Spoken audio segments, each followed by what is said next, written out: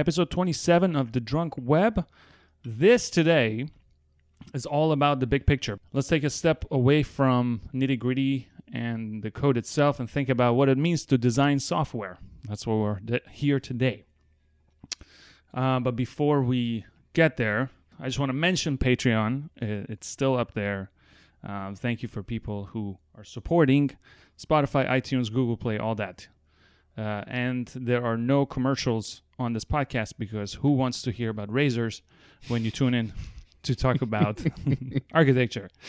All right. The gentlemen I have with me today are software architects I have come to know and respect for quite some time now. You know one of them from episode 18 or 19? Late teens, yeah. I don't know which one. I always confuse those two. We had the same problem last night. Yeah. Brent Bevolo is back with us tonight. Once a New Yorker, now a visitor of this great city of ours. We had him in town for a few days to write a bunch of code together. We did that, but we managed to do an episode also, or we're about to. All the things. Yeah, he's always down for a good time and talking code. And then, that was the plan till this morning.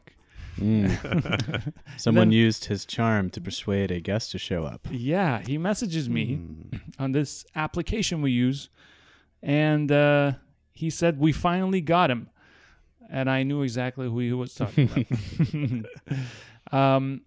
Ladies and gentlemen, I am really happy and excited to have my friend Ryan Watkins here.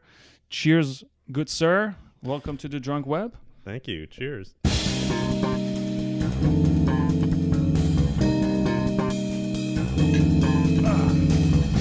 I have been trying for quite a while to do some kind of collaboration with this man, other than 9 to 5.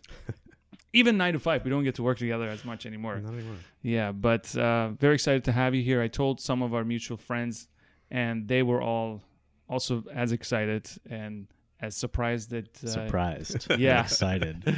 Sometimes when you expect a no, you get a yes. And that's what today is. Yeah. That's what this is. Surprise and delight. Yeah. And Ryan actually chose the drink today. So would you like to announce, that's the tradition, would you like to announce to the audience what we're drinking and why? Well, we're having a Negroni. Yeah, it's tasty. I mean, I'm a partial to gin drinks in general, so gin in it, and it's good right there. But yeah, excellent. I like it. Yeah, Negroni is a wonderful drink. Last time and the only other time we had Negronis on this show, it was with Dana White, my good friend, who I will be talking about on a solo episode next week. So here's one to Dana White. When I told our other friend, Ryan Crow, that you guys are coming, he recommended that the episode should be called The Bearded Wonders.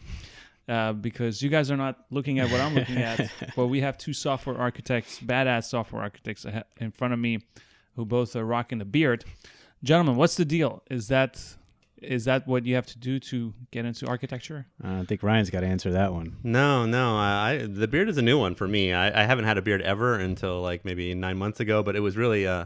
Brent disappeared and went off to Chicago. We were one beard down, somebody had to make the deficit up, and so that was me.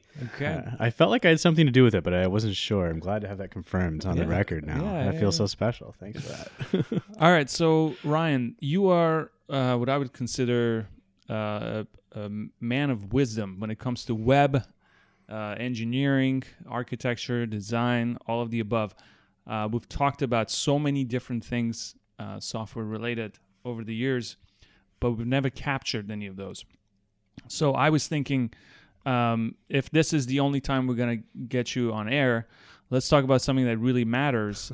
And, software design and the ability to think through a solution is something that I think just comes naturally to you, or maybe you just think really fast and whatever you say makes a lot of sense to me all the time.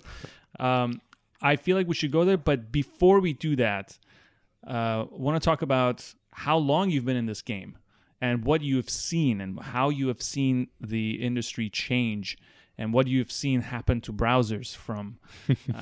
you actually... He was some good browser stories. Yeah. Start with this guy. So yeah, tell us some where you started from. Yeah, I mean, the industry's evolved, and I've evolved in my career sort of along with it. I've been at it, I don't know, a long time now.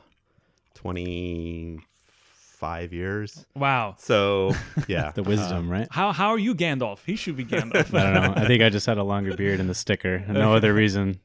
Yeah. Yeah. So I mean, it was, you know, things were simple. There weren't that many permutations of what you could accomplish early on, and you know, it's just gotten more and more layers and more complicated over time. And so what I was doing at the beginning was very simple stuff, right? Just HTML, no CSS, no JavaScript. There was like a handful of tags. It was like there's a P and an image and a a header, and that was it. Pre-CSS. Yeah, pre-CSS. Okay. Wow. Yeah. That's So awesome. Not a world seen of likes. No, it's yeah, I mean, there was no style. There was no font tag. The image tag was new. Like there was a center tag at one point. I could now suddenly center things rather than just be flush left. So Magic. yeah, right. and then Did that you know seem it's like witchcraft Yeah. at the time. Like, oh wow, this is great. yeah. Well, I mean, there were only so many things you could do, right? It was just trickery, right? You know, it was tables. At some point, it became okay. Now you can do layout with a table tag, and Right. yeah, and then there was CSS, and then there was JavaScript, and so there's sort of more layers and more abstraction and more things to work with, and so I think it's been good for me, right? I got a start at the beginning when there wasn't that much to acquire and learn, right? And then as my career has progressed, things have come along that I've learned about as my career has progressed. It's kind of been a natural progression with the web and my expertise in career. So I was thinking about this earlier, and I do want to go back to my question and hear about a little bit about your days at Microsoft and things like that. But I was thinking on the way here that yes, things have gotten more complicated, but we're dealing with a project right now where I have to really think about browser support and making sure things look and function right on all browsers. Right. And it's not as hard as I remember it to be. Is that do you feel the browsers are kind of coming together? I think that's been a back and forth, right? I think at the very beginning it was trivial because there wasn't that much you could do, right? The presentation was controlled by the browser and you got what you got. And then I think there was a period of time where things got harder because there was browsers competing with each other and just implementing features on their own, implementing things differently. And so you had to do things in different ways for each browser. And then I think more recently, or not just recent, but there's been, frameworks that abstract that from us. And so I think that there's been like, I don't need to deal with IE versus Netscape's way of adding an event handler, right? I just do it and we're done. So I think it's gotten easier and that abstraction is there for cross-browser support. And I think it's also the variation between the browsers isn't as big as it used to be, right? Yeah. Netscape and IE were competing on features and they were implementing tags that the others wouldn't even implement, right? And now it's really about the nuances of rendering, probably with CSS and things like that, or maybe some features that Chrome has that other browsers don't have. Right. I mean, even that though, like Flexbox, fair game, like pretty comfortable with that. Mm-hmm. Like you can go ahead and do it. Yeah. Okay, so let's go back to Microsoft. Let's tell us about you mentioned to me one time Windows 95. Yeah. I mean, I was at Microsoft in Windows 95 period. I mean, I got my career starting in web development in college. I was working in the lab on campus. I set up the campus web server, built my own personal site, and then I was at a startup, and the startup was acquired by Microsoft, and that's how I ended up at Microsoft during, this was, 97 to 2000 or so. Mm-hmm. Yeah. So, and when did you leave Microsoft? 2000, yeah, 2000. The end of 2000. So you saw Windows 98 happen, with all its glory. It was great for a long time. Yeah. No, I mean, I think that Windows 95, 98. I mean, they're good. There was Windows ME while I was there. It was the transition though to NT, right? There's NT4 and then XP and things that are based on NT that are more stable, and so there was that kind of rough period in between. ME it wasn't a successful release, was it? Yeah. No. I mean, it was like an extra on top of XP. XP was amazing, right? Yeah. I mean, XP was definitely huge, and you can see it, right? It's been around. It's stuck around for ages, right? It lasted a long time. Yeah. So would you say? So you saw the release of Windows 98. Would you say? So when I imagine, like, iOS 4 when it first came out, if you were at Apple, it was probably a really exciting time to be around. Was your experience like that at Microsoft? That everybody was excited and it was a big deal? And yeah, I mean, the releases of the OS were big deals. It was also, for me, the release of the browsers at the time too, right? I was working on web development and I was at one point on the IE team. So for me, it was the release of the OS was a big thing at the company, but within my group, it was, I would say, and for me as a developer, it was the release of the browsers that were a big thing. And so like we can disparage old versions of IE now. We look back and like, oh my gosh, IE4 is horrific, right? We won't hold it against you, don't worry. But like, at the time of IE4, like, oh my gosh, this is light years better than having to deal with Netscape. So yeah. What was your, Brent, what was your first experience moving away from Windows, going into the Mac world? That's a good question. To be honest, I think it was actually in high school. Like when they make you take random computer classes in high school, like, oh, you should probably learn how to type because like typing is going to be a very important thing in the world now. For whatever reason, like the private school I went to had Macs. And so, but it was like this new thing because my whole life I was like a gamer. So I was building websites and like front page or home page or whatever that Microsoft thing was, back from my little like gaming teams and stuff when I was in, middle school, elementary school. So I was like familiar with a PC. Yeah. And then all of a sudden I had this class where everything was different. That was the Mac, like the old big, colorful, boxy Mac. I don't even know which version it was, to be honest. Well, I was like but 3. I mean, now I swear by it. Everything is just easier, And me, I'm forced keeping things simple. So things usually just work. That's kind of their motto, and they do a pretty good job. Yeah. For me, it was college, first year of college, because I was doing video production and animation, and there was nothing happening on Windows. That's Macs all day. But I resisted it for so long because all the keys were just one off. The command was like one key that way. Yeah. And like even no control, I have to use command. Why is that a thing? Why can't we just use one of those things? So I used to think that Apple's just doing that to be different, and maybe they were different. But once you switch, and so that's a question for you, coming from that world of Windows, right?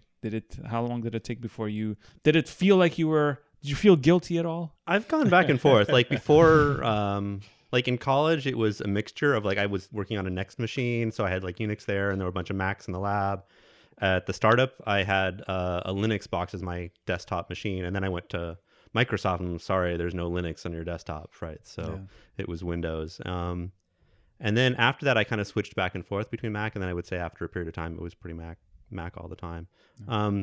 As an Emacs user, moving the keys around, especially the control keys, is a big deal. So dealing with the keyboard was a transition. Yeah. Speaking of, to this day, Emacs user over here. Yeah. Speaking of, so first of all, we have of the people who are watching on Instagram, there's JR and Ryan Crow. So they're there. Oh, but this wide angle lens is not wide enough, so that they're only looking at my face. I'll turn it around in a bit. Speaking of keyboard, I've decided to do solo episodes for Drunk Web where I just sit down and do a brain dump for 15 minutes. You can listen to that on the way to the gym, and that's it. You don't have to commit 2 hours. Are you true to the name? Do you... The Drunk Web? Yeah. Do you have a drink? Yeah, I have a drink. Hang out and just kind of vent a little bit? Yeah, nice. But I haven't been drunk. No. The Drunk Web doesn't mean you're drunk. It just means you're having a drink. Yeah. And so I wrote my first episode, and without giving away too much, because I do want people to tune in and listen, it's about a conversation I had with you, Ryan, which was about getting the right keyboard. I don't know if you remember that. We talked about how you had bought this keyboard. That strong opinions on keyboards. Yeah, but whatever your opinion is, go with it, and don't like try to save $20 or even $100. So I have a lot of thoughts about that, and I wrote all of it, and I'm gonna record it probably in a couple of weeks, and your name will come up again.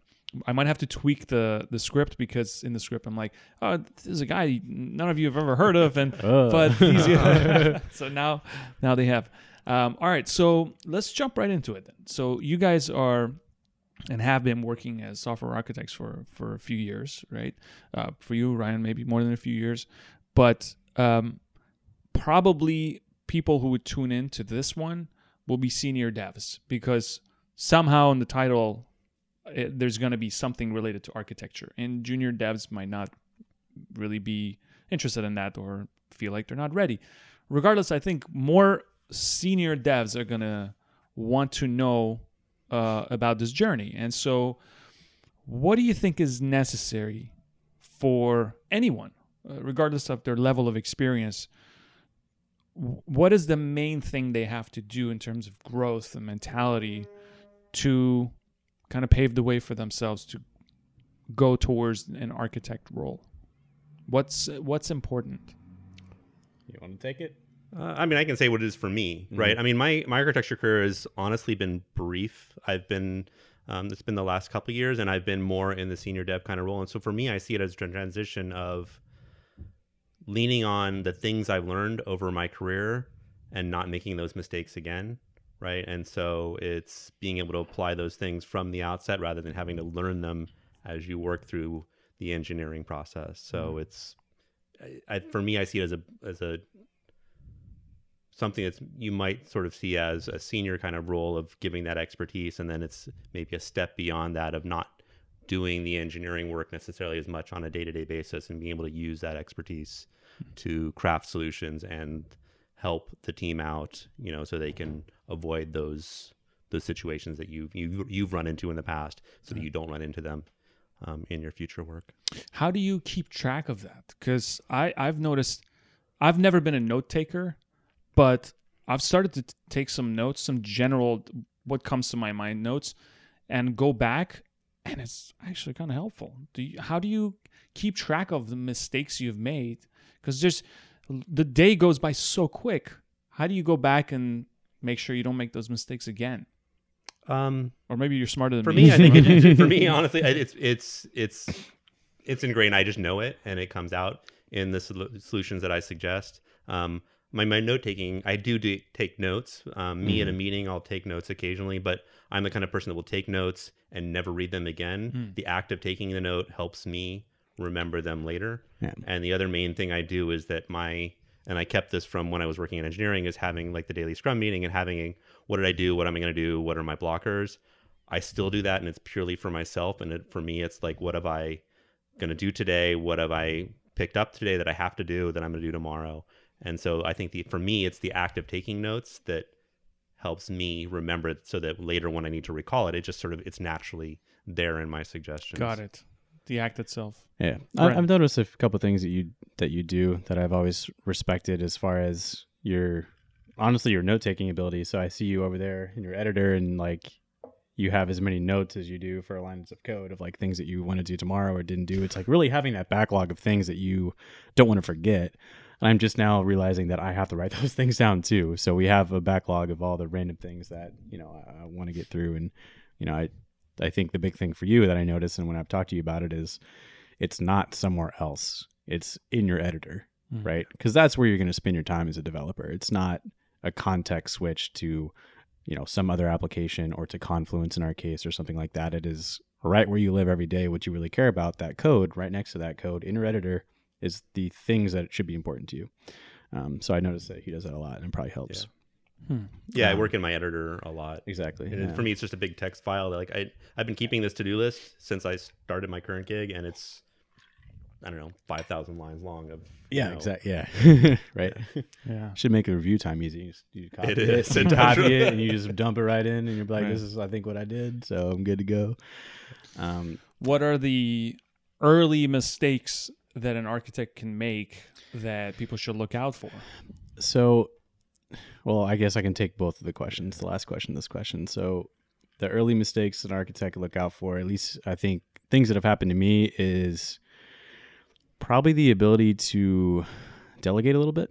Because as a tech lead, you know, you're very aware of everything that's happening in your code base, and you kind of have, you know, ultimate say of what those things are, and you're extremely hands-on, obviously. But as an architect, you're not supposed to be as hands-on. I mean, I still think that you should be, and I still think that I am, but at the same time, you can't, you know, there's too many things to know everything about everything. You know, you ultimately are trying to build, you know, good handrails and a good communication pattern for everybody else. And that's kind of bleeding back into the first question. So for me, like, you know, in my architecture career, which again is similar to amount as Ryan, he's, you know, maybe got a year on me as far as the architecture team goes, years of experience for sure. But what you're trying to do, in my opinion, as an architect, is you're trying to make things obvious. So the way that you would design an application for a user for everything to be obvious. You're using application, you don't even know what you're doing. Everything's just flowing through great. You're doing that, but your application isn't really the end application. It's the code base. It's the repository. It's all the tooling you're using. It's all those things. So perhaps a really dumb example, but something I just thought of when you asked me the question was I was walking through a house last weekend and there was a sliding door and like the knob was on the right side, which led me to believe that I would grab the door and slide it to the left, right? Like the knob's on the far side, you slide it the other way. It didn't slide that way. It slid the opposite way, which to me was very awkward. But that simple, probably dumb analogy is the same way you approach the code base. You kind of want everybody to be able to discover everything they need from the design patterns you have in place. That's what good design is. As an architect, you're really designing the code base for everybody. At least that's how I view it. You have the UX design team designing the application, but you're that design team for your customer, your user, and your user is all the other devs that you work with and you support. So that to me is kind of, that's kind of what I think makes an architect. And that's that jump and that difference between maybe a senior dev and an architect. Right. I'm not just harping on naming because I love naming. Like naming is hard. And I think it's very important because ultimately it's a communication. It's a playbook for everyone else to use. Yeah. I want you to look at it and it to be obvious and not have to ask me any questions, right? Because that's just time that you're not getting to do something that's actually more valuable. Yeah. So that's kind of the two things for me, I guess. The challenge of delegation is something that any senior/lead role is going to have. Architecture, no less. I don't have a hard time delegating. That comes very natural to me. I can, most of the time I can pick the right person, and that's great. But then what that forces me to feel like guilty a little bit, and that now I don't know everything about everything. So that results in imposter syndrome and a crazy amount of it too. Yeah. When somebody knows a part of the code base that I don't know so intimately, I feel like they're going to find me out now, any minute now. You're a fraud. Right? Yeah. And so how do you deal with that? Because as architects, you're not implementing. So much of the app, even though you know what's where, you're not writing it yourself. And that's been difficult for me to step away from. Yeah. Do you suffer from imposter syndrome? That's what I'm asking. Yeah. I mean, I think I do for sure. I mean, it's, when you don't have that confidence to answer every single question sitting right here without having to look anything up, a little bit, it's like, hey, give me a minute and let me go look. Because the ultimate reality is you can figure out the answers. In 2 minutes. But you just need some time, right? But not having that answer for everybody every second. That's a new feeling. It's new. It's sometimes, I guess I could say it's a new feeling. But imposter syndrome is real. Anybody who doesn't have imposter syndrome is probably, I'd say, a liar in some way, shape, or form, Or psychopath. Or sociopath, psychopath. Don't get me started on those. But so definitely have imposter syndrome. Ryan, what do you think? Yeah. I've gotten more comfortable with it. I realize that I realize that many of the people I work with are better in many of these areas than I am. Right? I can sit there and think of people that I work with. I'm like, in this area, this guy that he's just a senior developer or a developer, he's going to know this area much better than I will. Specialist, right? Which is important. Yeah, and so I've come to realize that my area of expertise is how the things come together, given the length of time that I've been working on this. Right? I've worked on a variety of things over the years, and it's not the individual things. It's just knowing the scope of how the web works and being able to piece that all together is where I landed hand. And when we need to get into the nitty gritty of some aspect of testing or view or whatever, or CSS layout, Flexbox, somebody on the team's going to know that better than me. And I'm okay with that. That's important. I think what he said right there just hits nail on the head. It's probably one of the big differences between a senior dev and an architect is that as an architect, you should know how everything fits together. You might not know exactly how it's written, but you know exactly how it works, what its function is, and how it fits with all the other pieces of the puzzle. Because that's really what you're doing. You're looking at it from a little bit higher view, as you were saying earlier. So it's really how it all fits together. Yeah, that doesn't mean you can do it. It means you can do it with given enough time. Certainly you can do it, but it's knowing how it works without having to do it. Right. Yeah. A lot of things we've talked about, Ryan. I think about one thing you said to me left such an impression on me that I still think about it. You said, I'm not the best JavaScript developer in the world. And I was blown away by that. And it's not that I think you are. It's that somebody in your position who has done JavaScript as much as you have still have the humility to say, there are parts of JavaScript that there's some other guy who can wrap his head around, or a girl, so much better than me, and still be okay with that and walk away from it thinking that's not the end of the world is incredible. Because I think people suffer from the ego gets in the way, and they go, no, I have to be the best at everything, otherwise I lose.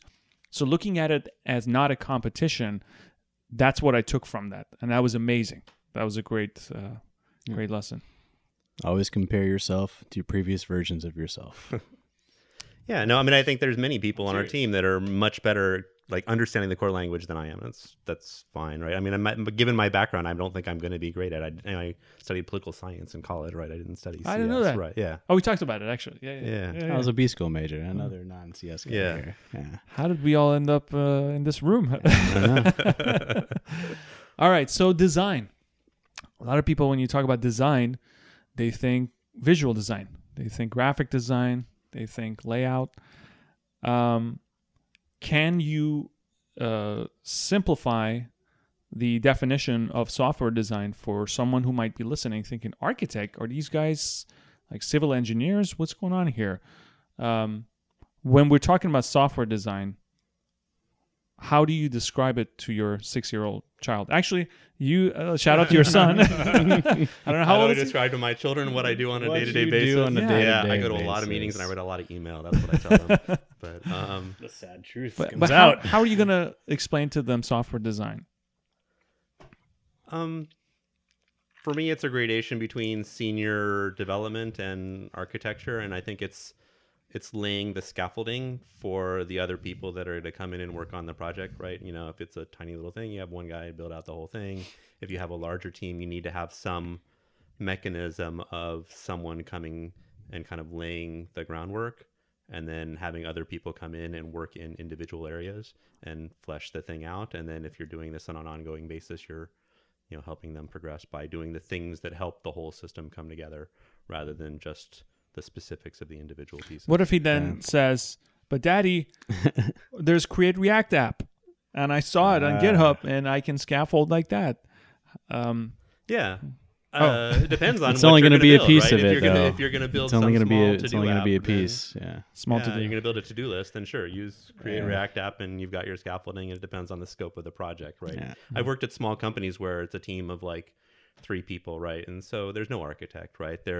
But there's someone senior, and so like I would go in and say, well, I'm going to build the basic set of pages and get things laid out together and and somebody's going to come in and style things, and somebody's going to come in and flesh out the business logic, but I'll kind of put the basics out there so that we've got a system to work within. Yeah, there's probably 2 important things you said in there. Architecture happens all the time, even without architects. Senior devs, tech leads make a lot of those type of decisions too on a daily basis. Ultimately it's just your job title dictates that's kind of what you think of first. Yeah. But what I would consider architecture decisions are often made not by architects, right? But I mean, you are there ultimately for that. And back to your other question, I kind of feel like I've never explained my job to another tech person, but when I explain my job to people who are not in tech, I often use probably the bad and common analogy of buildings, like a building architect. Yeah.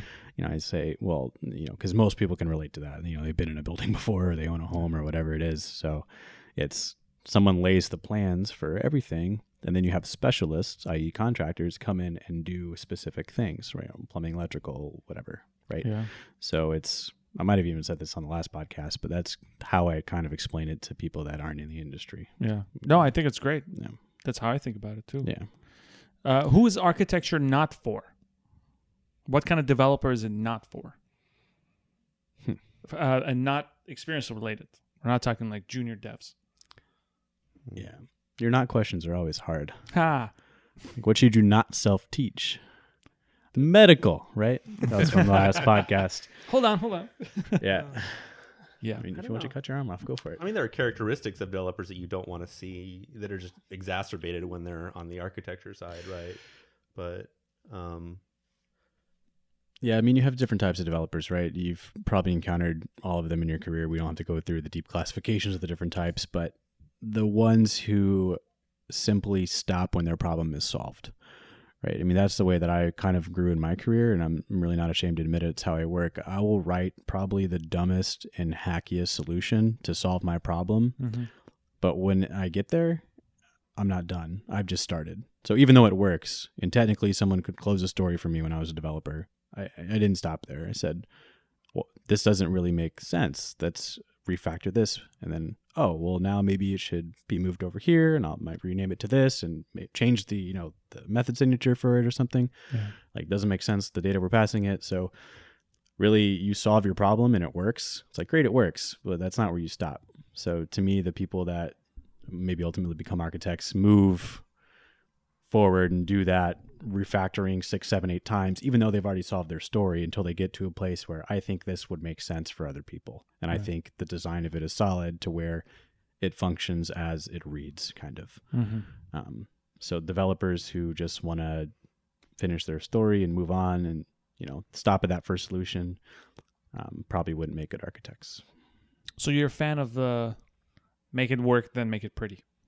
Yeah. If it's not working, it's pointless in the first place, right? So make it work, and then make it work for everybody else that's going to have to touch it. If it's pretty and it doesn't work, what's the point? That can also be a problem with architects, right? I mean, some people will design the too many complicated thing first, right? And that's an easy trap to fall in on the architecture side. Over optimizations. Yeah. Don't get us started on those. Yeah. Just do the 1, 2, 3 things and add and add and add and ruthlessly refactor as you add and add and add. But, don't design it like, okay, I'm going to get all the requirements and here are my 5,000 requirements and design a system that handles all of those things in a perfect way. Prove and move, right? Yeah. I'm a big fan of that. So explain the idea of over optimization and why that's a bad idea. I mean, you kind of did, but let's talk about that a little bit. I mean, in its basic terms, to me, you're hypothesizing problems that you don't know are problems and solving them, right? So you think that, what happens when we scale this high, when you have this many users? What happens when we want to be in 7 markets instead of 1? You're not there yet. You think you want to get there, and that's great. But trying to solve those problems before you get there always hurts everybody in the process. But it's a fine line, though, right? You have to be. It doesn't mean you're sloppy. Yeah, you got to. It's always a balance, right? It's always a balancing act. It's a balance. But I think you're leaning on your experience to know to not Which paint yourself things, into those corners, right? You don't create those scenarios right now, but you have in the back of your head, given the things you've built in the past, I'm not going to just close myself off to that solution in the future. And that's what I think a good architect is. Somebody who has built enough things to know that based on the requirements that are coming in, what should I be aware of for the future that's not dumb, like 7 languages. Like 7 or 2 doesn't matter. Like stop coding for 7. Right. So Ryan, you told me recently about a piece of code you looked at, and it was tabs or something, and it had tab 1, tab 2. So like don't do that. That doesn't make any sense. If you're writing a library for a tab control, then write it for an arbitrary number of tabs, not a fixed number. Awesome. So how are we doing on drinks, guys? I'm ready for round 2, sir. Ready for round 2? Yeah.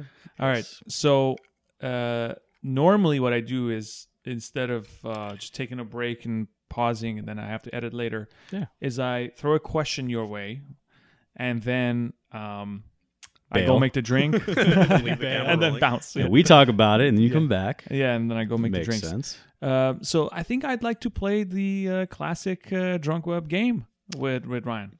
What do you think? You should. I had a good time playing the classic games, so okay. I think it's his turn. Okay, right. So the game is I give you 3 activities and 3 people, and then you decide which one you want to do with which. Does that make sense? Okay. So the activities are you write code with one, you party with one, and then you go to brunch or breakfast with another one. Okay. Right. And so in a podcast of 4, I would normally say it's the other 3. But here we only have 2 others. So there's the 2 of us. And then you can pick, because I know you're a big Premier League fan. You're a Man United fan. Bust out the celebrities for him? Yeah. You're going to use real humans? Yeah, real humans. So let's pick, how about this? the manager, Ferguson, right? Yeah. What's his name? Yeah. Alex Ferguson. The golden And then man. myself and Brent, Party Code Brunch. So Party Code Breakfast. Party, code, and breakfast. Well, Sir Alex Ferguson, I'm going to not probably pick for party. And I am probably not going to pick for coding. But I think he would be a good person to sit down to brunch and actually have a long conversation with. I think he would... How did it work? How did you were you so good for so long? No, stories from the days, and I think he's also navigated some tricky situations. I think he would be... He's a really good manager. Yeah, he would be a man to have a conversation with. Mm-hmm. Yeah, that would definitely be a good choice for sitting down to brunch.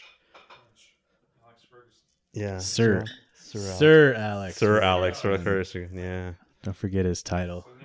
Or I guess it's not a title. I have code and party. I'll pick code with Brent, and we've done this many a time. We have. Yeah. We have, indeed. You know, going through code, writing code, solving codes, spending lots of time drawing things on the whiteboard, looking back at our own code and going, no, that was a bad idea. Let's go and do it a different way. Yeah. No, I mean, thinking about it, we've done just about every type of project I can think of. We've had legacy applications, we've made live, we've had greenfield applications, we've scaffolded, we've patched over relatively new applications with different features, so and done some design in there. I mean, it's also something I've come to appreciate later in my career is having another person to bounce an idea off of.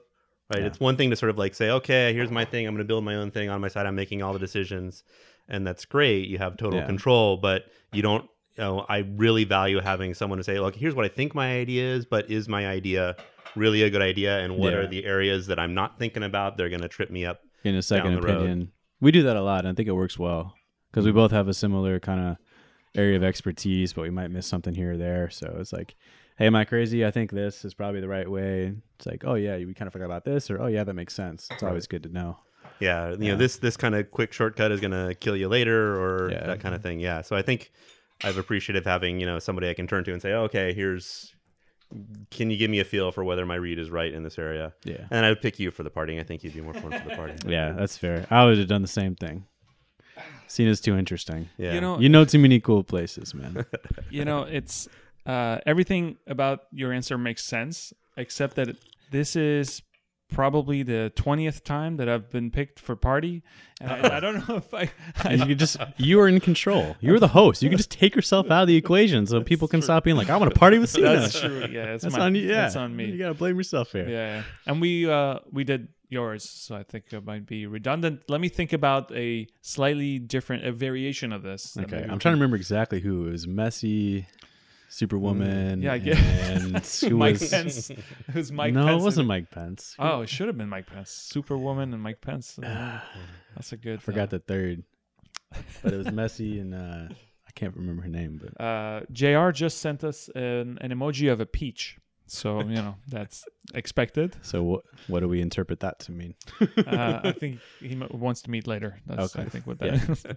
We're at the bar called Peaches. Gentlemen, cheers. Round Cheers. 2. All right. Cheers. Wow, what a time to be alive. So you can have Negronis and be on Instagram Live and talk about web technologies with your two friends. That's great. Feeling good about that. The Negroni is a good choice. Yeah. I had my first good one last night with you. Yeah, last night we did have Negronis. I like these two. Yeah, we almost did this recording last night, and I'm glad we didn't, because look who's here. Yeah, we would have. Special guest. Yes. So, can we talk about Gus a little bit? Sure. So, Ryan's son, who is 11 years old, he has shown a little bit of interest in software engineering, right? And Ryan has been nice enough to show him my videos, color code. He has watched every single one. He has. Oh, God. That's awesome. That's good. I remember asking Ryan, hey, like, I don't know if I like, are you sure you want to show him this stuff? Like, I curse a lot. I make North Korea jokes. Yeah. And he's like, no. It's like, no, my son takes the subway. It's okay. He's heard it all. Son's a New Yorker. He's fine. Welcome to New York. I That love is true. It's like this armor. Yeah. So what do you think? Do you think that by the time he is 21, where do you think the browser world is at? Where do you think we're going? I don't know. Recent things suggest not so good because we've just lost Internet Explorer as a browser engine. So I fear a monoculture for browsers. Yeah. It's really hard to build one. It takes a ton of resources. So it's, 10 years is a long time, though. I mean, like there's the comment that people overestimate the changes they can make in 5 years and underestimate the changes that are going to be, longer term. So you're 10 saying years is a good lack of competition is even bad in browsers? Yeah. I think one it's browser a problem. would be a bad situation. I think it's a problem in computing and stuff in general, right? Like, It'll be a it's problem easier for as the a developer to consumer, focus on one platform. It's easier as a developer, but it's Yeah. bad for the consumer. It's bad for the environment, and that then there's one person that controls all of it, right? And Google will be driving HTTP spec, and they're driving the browser implementation, and it'll be just them. And Google's got a certain interest in serving ads, right? Certain things, yeah. I mean, you've seen several iterations of browsers, more than Brent and I. What do you think is the next big thing that's going to change in browsers? It's pretty hard to predict, because I think for the most part, and we talked about this a little bit earlier, they've kind of stabilized. Like, I haven't seen radical, oh my God, we have to do, unless you deal with cookies. I haven't seen this massive... Privacy is... Yeah. So what do you think is going to be the next big thing that will hit developers, forget the consumer for a second, that we all have to adjust to? I don't know. I mean, I see web development changed rapidly in the early days, and it kind of got slower and it plateaued. You see the same thing with mobile devices, right? Mobile was just like wham, wham, wham. Things were changing, and things kind of have started to slow down. I don't know. I think you probably mentioned it. Maybe privacy is probably the big change. Yeah. Well, I mean, something else you said earlier at work, obviously drives a point home for me, at least. It's the web relies on certain technology, right? And that technology is old. Some of it's old at this point. Yep. Very old. But you can't change it because you're going to break 80% of the internet, Right. So you're just kind of keeping those things around, right? The way that Google and the ads work and all those things, it's maybe not always in the consumer's best interest, but that's just how the web works. That's how your sessions work. So, I mean, they can't really change it. So here's a question. Of the things that are too late to change, what would you change? Like jQuery is too late to change. Like, you can't change $sign. Right?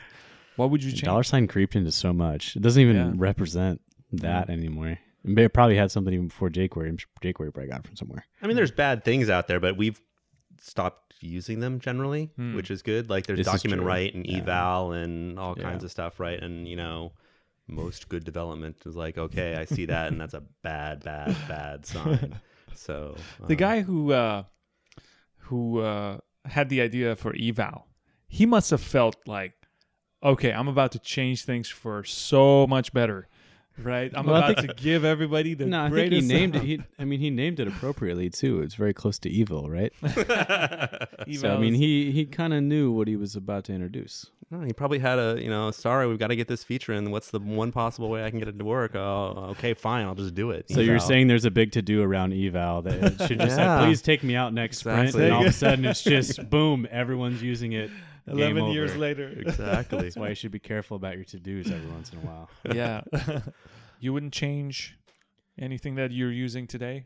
Nothing that is really bothering you on a daily basis? That's a loaded question, because now I'm like, I want everything to work the same, but I agree it's bad for the consumer. So consumer comes first more than my convenience.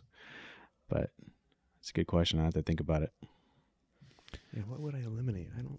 What would you eliminate? You're the one who's gone to, W3C, and you've met some of these spec writers, and you kind of know a little bit more about where we're going. It's in the way, it's the way it is, because it just sort of, it's been things added over time, and I mean, we've eliminated some bad. Yeah, the blank Local tag's not there storage. anymore. I want to eliminate local storage.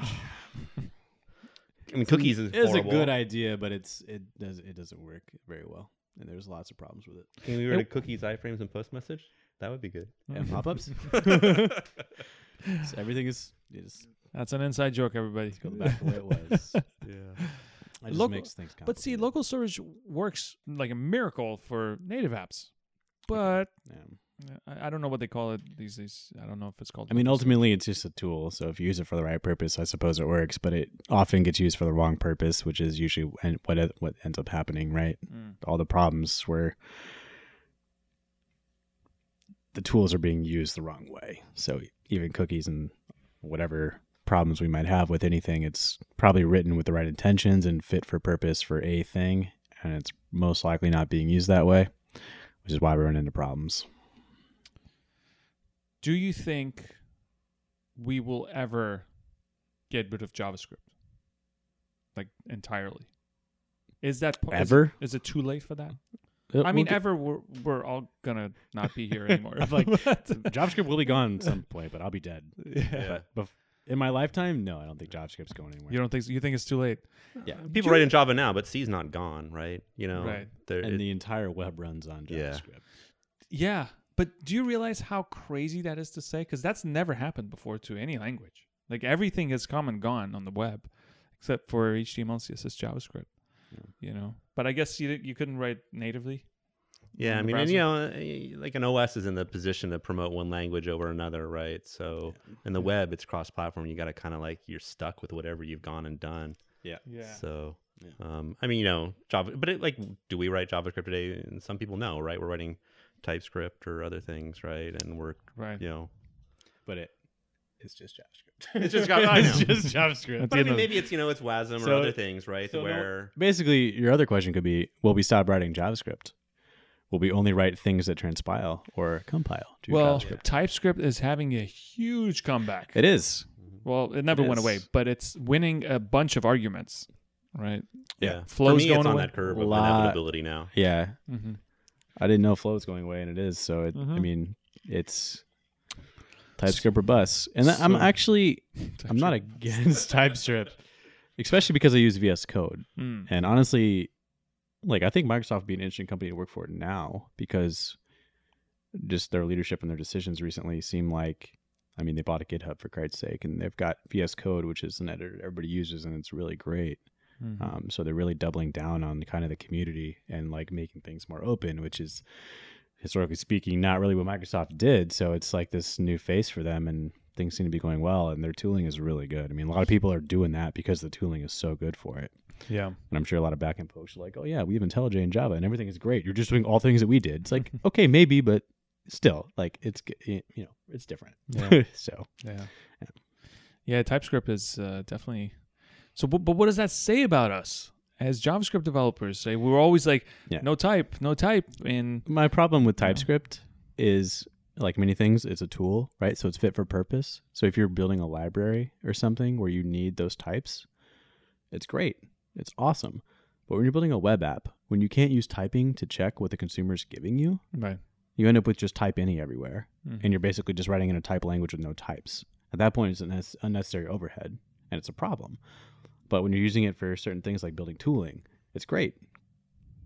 But when you Yeah. want to just validate like what the user typed in, Yeah, or if I'm going to be Points. writing some POC or a prototype, I'm not going to bother with TypeScript, True, right? I'm It's just going to actually- go it's whip it actually off good, and so. the bare minimum tools. So. Yeah. Gents, we've reached. What do you think? it goes so fast. It's about an hour. About an hour. Yeah. Wow. Damn. Yeah. I thought we'd be like 49. That's what I thought. Well, it's 51. So you're Oh, damn. closer. Huh. You're more right than you're wrong. True.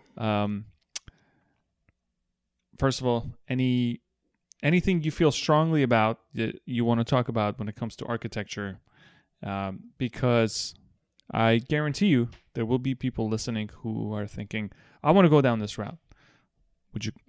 Is there a message you want to send out? Be careful about this, or don't do this, or do this, or anything you want to put out there. Architecture specifically. For me, it's less about architecture, more as like find what you enjoy and work your career so you end up doing the things that you like to do.